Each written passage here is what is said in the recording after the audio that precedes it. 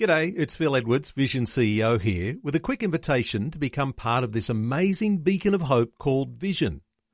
Together we can put our love into action to help people of all kinds build or rebuild their lives on the truth of God. Please consider the part you can play during our upcoming Visionathon appeal, remembering that it's your support that makes Vision possible, including this podcast.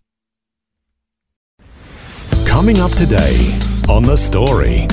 I love that scripture that I must decrease, that Christ would increase. I feel that's really what Christian stand-up is. It's, let me stand here for half an hour and tell you how pathetic I am, and show you how pathetic I am, and show you that I even get worked up and frustrated by a sweet lady at the RSPCA. And then let me tell you about the only hope someone like me has. The Story.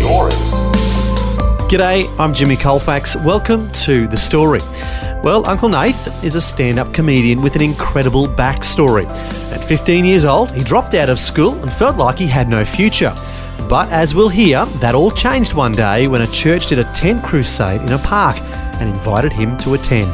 We'll find out Uncle Nath's full story today, and we might even have a few laughs as he shares his story with Eric Scatterbo. Welcome to the program, Uncle Nath. Yeah, thanks for having me, yeah. Glad to have you with us. And, you know, a lot of comedians, you find out their backstory and you find out there was a lot of pain in their life growing up. Does that have anything to do with your story? Yeah, it's very true. I've nearly every comic I've met, that's been the situation. A lot of pain, huh? Yeah, I think maybe just laughter is really it can be a way of coping, you know. I guess it's just a way of reacting that's a bit more positive. But yeah, for me, I didn't grow up in a church family or a Christian family, and my parents were divorced when I was probably about 11 or 12, and yeah, just sort of grew up, you know, with my mum not being around and my dad just working hard and not being around, and yeah, it was quite a difficult time, and I was terrible at school. I was not very academic, and I'd actually by the age of 15, I'd dropped out of high school. I was unemployable. I could hardly read and write very well, and really I didn't have much of a future, you know, and yeah. I guess, that's where I was up to, yeah. And then what happened? What significantly happened in your life at that point? Yeah, well, the real obvious turning point, which is, like, we were some young people that nobody wanted us around, you know. I couldn't get a job anywhere, like literally in fast food. I couldn't get a job. We weren't welcomed. Why do you think that was? Why didn't they want you around? Well, I think we were scruffy little kids roaming the street with a group of 10 who didn't go to school, and we were shoplifting, and we weren't good kids. Oh, so there might have been some reasons why they didn't want you around. That's true. Yeah, so listen, young people, if no one wants you around, there's probably a good reason. Yeah, so we weren't little angels. Oh, okay. Now, when you say who all are you talking about for we? A bunch of my classmates and other kids from the neighbourhood, other kids from all similar backgrounds, you know, just kids roaming the street. And I mean, my house kind of became the place where if you're whopping school, you'd go to. So if I'd get up in the morning, and even sometimes when I was planning on going to school, there'd sometimes be 7 kids in my house. Wow. Who weren't going to school. And it was because, not having a mother around, and also my dad, hardworking guy, he was up at like 5 or 6 in the morning running off to work, labourer kind of. Where was your mother? So after the divorce, my mum moved to another state. Oh, okay. And she was, she had some different issues, and she's changed quite a bit today, you know, like she'll even come to church now, and but at the time, you know, she was really had some mental issues and stuff like that, and really just wasn't capable of really looking after us or even talking to us on the phone, you know. So, well, that had to hurt. Yeah, definitely. And at the time, I didn't realise how hurtful it was, because everyone I knew had crazy families, and you know, so it was you thought this was just kind of typical. Yeah, it was just kind of normal, you know. We weren't seeing any sort of what I today would call normal, but back then normal was chaos. And so kids would stay at my house if their dad was drunk, and so then, because there were no parents around, my house became the house you went to when you were whopping school. And so all the kids from the neighbourhood were at my house.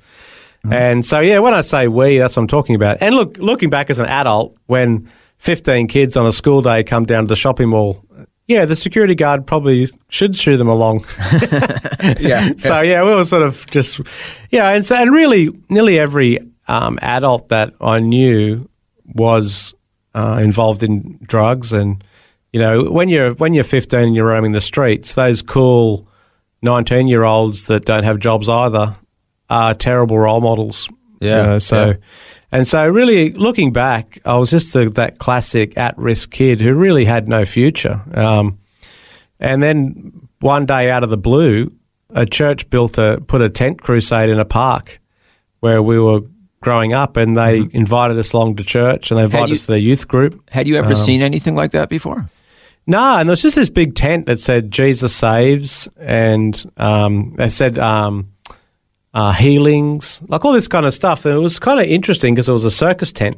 Yeah. And the youth pastor was there, just approached us in the park, just being a bunch of wayward youth, and said, "You should come tonight. It's free entry. Come along, you know, come and check it out." And so this is kind of a contrast, because before everybody didn't want you around. Now he's inviting you to hang out with him.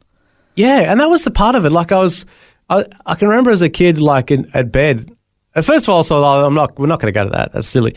And then later on, I was thinking, I wonder why they'd want us there. You know, like I had an experience, especially adults really wanting to spend time with me, or I'd never, you know, when you're the dumb kid who's getting in trouble at school, you're not getting, the teachers don't want to even spend time with you, you know. So, but then it got stuck in my head. And I actually went to the meeting with a couple of my friends, and they shared Jesus, and I literally lifted my hand and accepted Christ. I'm crying my eyes out. Wow. What touched you so deeply? I don't know. I can't, looking back, I mean, now as a Christian person, you know, I can say it was just the power of the Holy Spirit. I think just God's, but at the time I was actually quite afraid. I can remember going home feeling like I'm losing my mind. Like I just cried in front of a bunch of my friends. I was really embarrassed.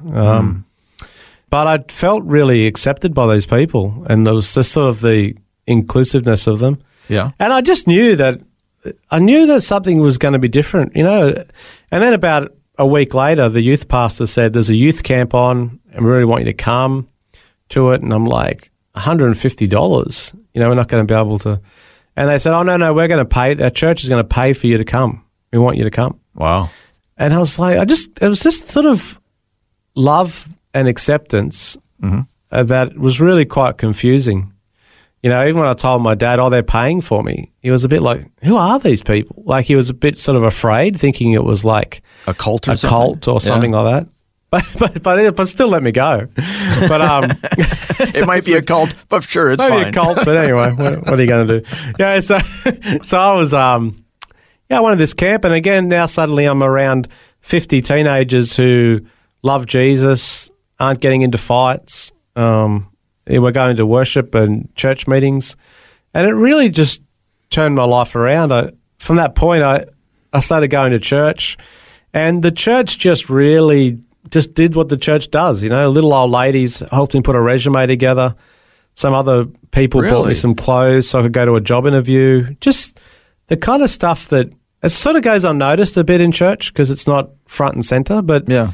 Just as even being invited over to someone's house for a Bible study and sitting in a house where the dad is there praying, and you know, you understand. Like, I hadn't seen a lot of what I would call normal back then. Like, I can remember the first time I was at church and I saw a dad putting his arm around his son and just sort of hugging him, and I was a bit like, whoa. Like, I thought it was like a sexual thing was happening. You know, like I didn't grow up in like a family where I was ever hugged and so I thought something unusual was happening. So yeah, it's very, I think for people who grow up in the church, the beauty of the church is missed by them because you just kind of take it for granted. Yeah, you just think, oh, well, of course people are nice to you. Of course no one wants to fight They're you. supposed to be that way. Yeah, that's just life, isn't it? It's like, well, no. Like, actually, that's the thing for my son. I mean, this is the power of the church. My son is growing up in a very different world to what I grew up in, and the church changes people for generations. But my son, you know, for him, when he hears that there's parents who leave their kids, that's very weird for him. Yeah. You know, so it's just and I guess that's the challenge, I guess, for my boy. He'll probably never fully grasp what the church is because it's just sort of, it's like people who grow up in Australia, they don't realise we've got a pretty nice place to live here, you know. Well, I mean, you've heard the phrase, a fish doesn't know that it's wet. Yeah, that's true. That's what it is, yeah. Yeah, definitely. Like, oh, I'm in water. I didn't know that. Yeah, so true. So yeah. what was the next major milestone in your life? Well, I guess after that, I started volunteering in church, and then I was about probably 17, and I was one of the youth leaders, and I started actually preaching. And wow, so you were a youth leader? Yeah. I mean, you've come a long way in a short time, it sounds like. Yeah, yeah. And I think I was incredibly passionate about Jesus. I was reading the Bible every night. I was like just really desperate. I knew I'd grabbed something that if I ever let go of this, my life would be doomed. And so even at a young age, I just knew I can't let go of this Jesus. I just knew that this was really important.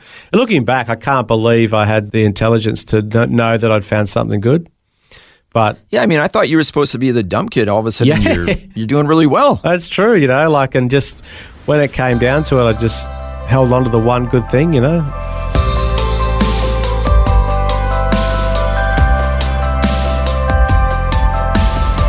You're listening to The Story. Today, Eric Scatterbo is chatting with stand-up comedian Uncle Nath. We just heard how he put his faith in the Lord and how that was beginning to impact his life. Next, we're going to find out more of his story and how he is now using comedy to share his faith with others. That and more when we return. The Story. If this program has highlighted something you'd like prayer for, we'd love to pray for you. Call 1-800-PRAY-FOR-ME. That's 1-800-772-936. It's a free call. Or text 0401 132 888.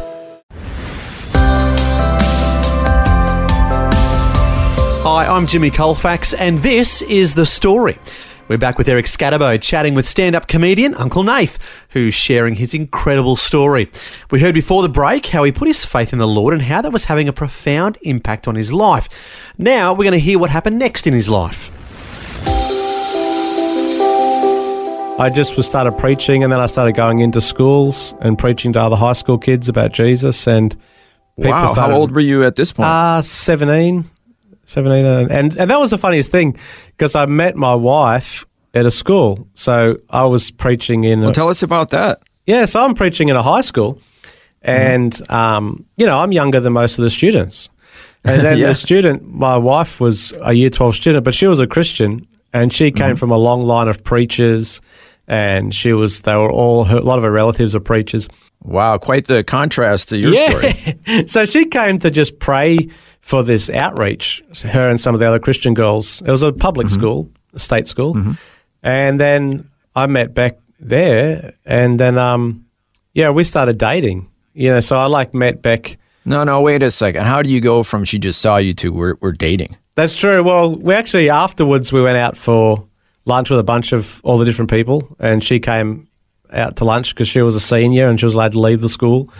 And then she started coming to my church, to our youth group, and we started dating. I mean, I think the first date we went and saw a movie, and we caught the bus, So the first date we caught the bus, and some of her friends were like, "What are you doing with this guy?" And I was really poor, I didn't have a car and stuff. So I'm curious to know, how did she react when she found out about your kind of rough background?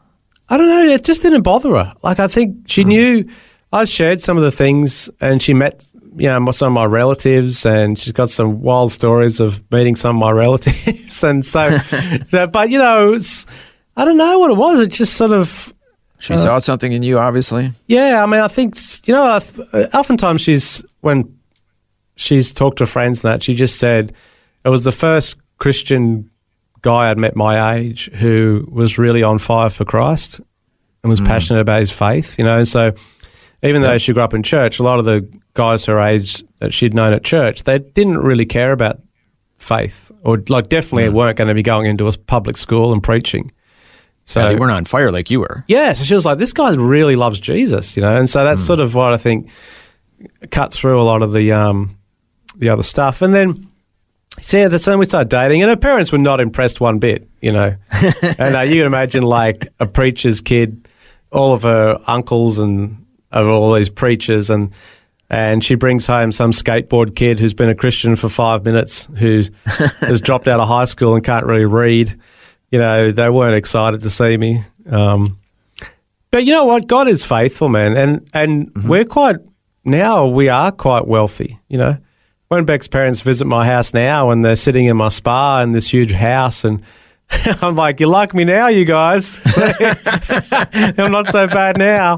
You know, I know it's a thing. I mean, God is faithful. You know, I just want to say, if there's young people listening, you know, if you seek first the kingdom of God, all these other things, I'll be added on to you. Don't worry about it. You know, God is faithful. Yeah. And But today, being a Christian comic does affect getting gigs at certain a lot of the comedy scene, it's very left-wing, you know, like there's not a lot of... Before you get into that, I want to find out, how did you go from being on fire for the Lord, preaching in schools, to getting into stand-up comedy? How did that happen? Yeah, well, actually, I was, you know, when you're preaching in high schools, and I used to preach in this youth prison, church ran a chapel in the youth prison, you got to be really funny, or they're not going to listen to anything you're going to say, you know. And I really quickly learnt that comedy is the attention grabber, because you get up there, you start talking about stupid things you've done or embarrassing stories. They really would quickly go, oh, this is interesting. And so comedy would buy you time to talk about Jesus. And so I got better and better at making high school assemblies laugh and then share with them about the meaning of Easter or something. Yeah. Now, I'm just curious to know, I mean, were you a funny person in general, or did all of a sudden comedy just spring out of nowhere? Yeah, I think I guess I was quite funny. Like, with our friends, we'll always be laughing and being self-deprecating. It's kind of easy when you're me, you know, like I don't, you know, I don't have much else than that. And I found too, when you go and make fun of yourself, it really melts a lot of barriers, especially for young people, because they're assuming that, oh, this guy's going to come in and he knows everything. And but yeah, so I was sort of making people laugh, and then I kind of was becoming like the funny preacher, you know. So I was like, oh, we got this thing where there's like a group of unsaved teenagers. Oh, we'll get Nathe to go and do his testimony or something, and so I was funny preacher. Yeah, he's funny. We'll get the funny guy, and it used to sort of annoy me a bit, because I was thinking at the time I was young and insecure, and I was like, no, I'm a serious preacher. I proclaim the gospel. I'm not it was upsetting me that I was being labelled as the funny preacher, and it was sort of. But then as I grew up, I just thought, well, you know, you sort of surrender more to Christ, and you say, well, I'll do whatever. Like, if this is what's needed, there's plenty of serious preachers. And then I started learning more about comedy, and that was amazing. When I started reading books about it, I started to understand, oh, that's why that's funny. Oh, that's why that gets a laugh. And that's why that doesn't do so well. There's a lot of sort of like some fundamentals to jokes that make them work. Yeah, so then I started to get better at that, just being funnier. And then when I started doing outreach services with stand-up comedy as the attraction, it was just it was a thought we had, was that at my church, was the stuff that the Christian gets super excited about, the unsaved person couldn't care less about. And so my thing is always trying to get those people that aren't going to come to church. And so stand-up comedy, they know what it is. They can go and see a clip. They can see me yelling about cats on the internet and then go, oh, it's okay. And we've found it's just been bringing people to church who would never normally go to church, which that's why I love the most. And giving them a really positive first experience. So it's hard to be at a church laughing with Christians and then hate them. Yeah, it's you can't be. Pretty true, yeah. I'm just wondering, what is kind of like an icebreaker that you use?